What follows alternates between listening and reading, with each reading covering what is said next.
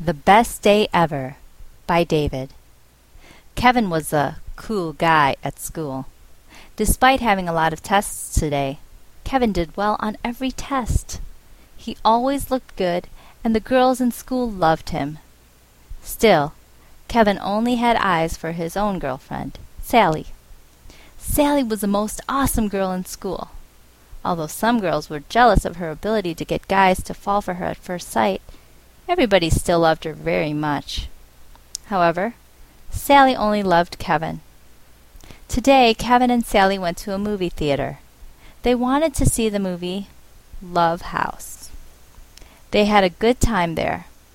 The next day, they went to the beach. The ocean was breathtaking, and there was a beautiful sandy beach. They were playing in the water by the ocean.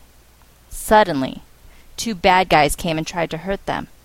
Kevin protected Sally and got rid of the two guys. Sally hugged Kevin and said, "You are so brave. I love you so much." Kevin said, "I love you too."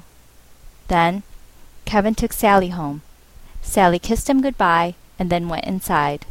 Kevin felt good as he made his way back home. Those 2 days were the best days ever. To be continued.